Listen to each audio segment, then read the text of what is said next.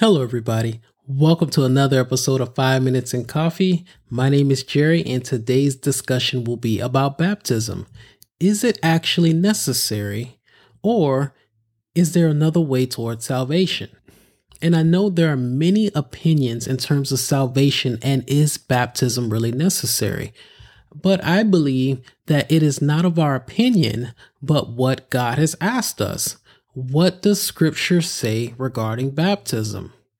And if baptism is necessary, will the Bible emphasize its importance by continually repeating this theme, or is this something that is merely just mentioned and something that's not necessary for us?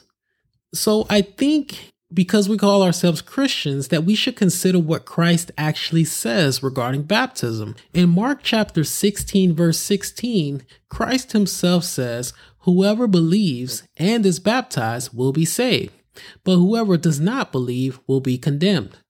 So, if you believe and you are baptized, you'll be saved, but if you don't believe, you're condemned.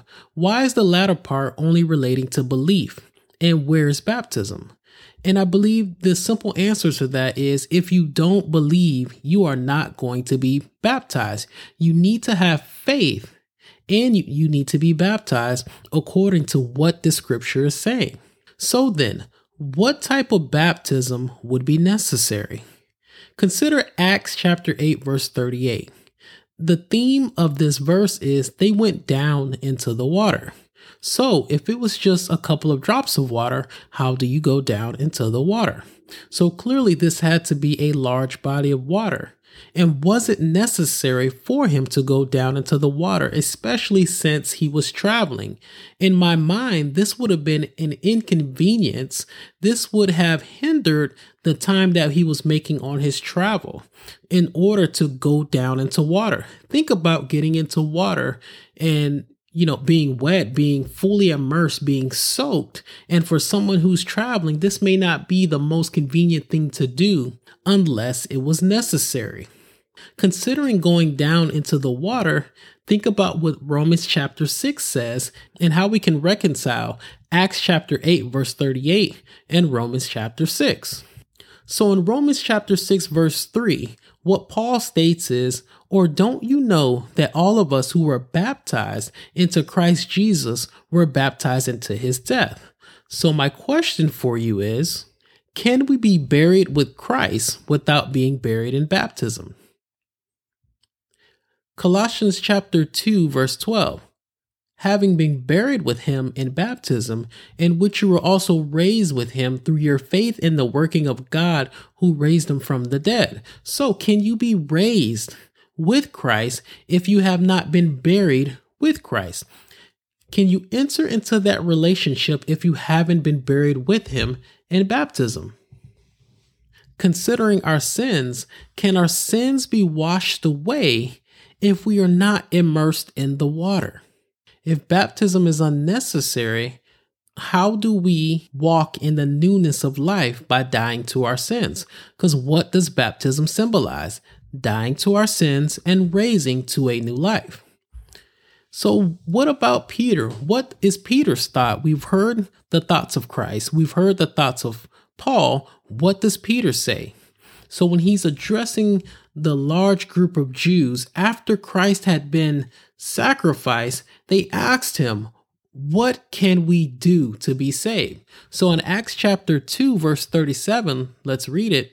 "When the people heard this, they were cut to the heart and said to Peter and the other apostles, 'Brothers, what shall we do?'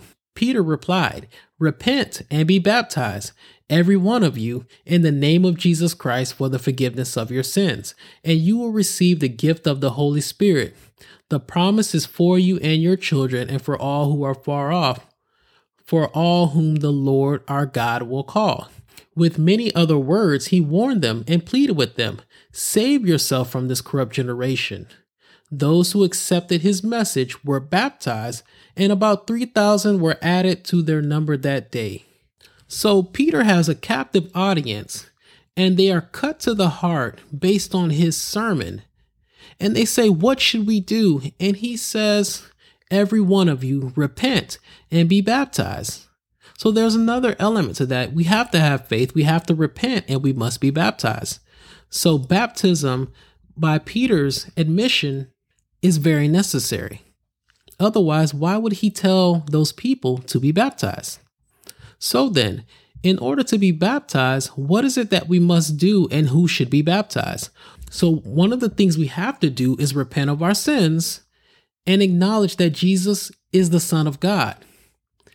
When we think of the different types of baptisms that happen in this world, is the person who is being baptized capable to know that Jesus is the Son of God and that they are repenting of their sins? I think of babies in this element. What sin has a baby committed? What knowledge do they have of sin? Are they able to confess that Jesus is the Son of God? If they are not able to meet this criteria, then is it a valid baptism according to Scripture? When we acknowledge that Christ is the Son of God, this is our personal decision to enter into a relationship with Christ, to be buried with Him and rise with Him. So if you are considering being baptized, ask yourself, am I ready to enter into this relationship? When we consider babies, are they ready to enter into a relationship with Christ? And I don't mean, is it time for them to start learning about Christ and God and all of the things, but are they ready to acknowledge they have sinned? Are they ready to acknowledge the grace that God has given them? They have no knowledge of these things. When we consider who baptism is for, it is for those of us who are willing to repent of our sins, who have that understanding that without Christ, there is no hope. And just because I want to be sure that I touch on these verses, because when the Bible consistently reiterates something, then it's probably very important. The Bible reiterates love. The Bible reiterates obedience. The Bible reiterates many things. So in 1 Peter chapter 3, verse 21, listen to what Peter says. And this water symbolizes baptism that now saves you also, not the removal of dirt from the body, but the pledge of a clear conscience toward God. It saves you by the resurrection of Jesus Christ. Galatians chapter 3, verse 27. For all of you who were baptized into Christ have clothed yourselves with Christ. Romans 6, verse 3, which we read earlier. Or don't you know that all of us who were baptized into Christ Jesus were baptized into his death? Acts 22:16. And now, what are you waiting for? Get up, be baptized, and wash your sins away, calling on his name. The baptisms in the Bible are all described as immediate, as let's get this done right now, because that's what saves you. As soon as the sinner believed the gospel and repented, he or she was baptized immediately. Acts 2:41. That day, about 3,000 were baptized. Acts 8, verse 36. What hinders me from being baptized? Acts 9, verse 18. Immediately he arose and was baptized. Acts 16, verse 33. The same hour of the night, immediately he and all his family were baptized. Acts 22, verse 16. And now, why are you waiting? Arise and be baptized and wash away your sins. I hope that from Scripture, we can see that Christ is saying that baptism is necessary for salvation. And I hope it has come across that this is not of my opinion, but this is out of the Bible, and I implore you to look up these scriptures, read them for yourself, and see what it is that God would have us to do. If you found that this episode was helpful, I ask that you share it with just one person. This is Jerry with 5 Minutes in Coffee. If you've enjoyed this episode, please share it. If you want to support the Christian Strength, please consider becoming a Patreon or making a donation towards the growth of the Christian Strength. Links are in the description. Follow me on Facebook, Twitter, and Instagram at 5 Minutes in Coffee, the Christian Strength.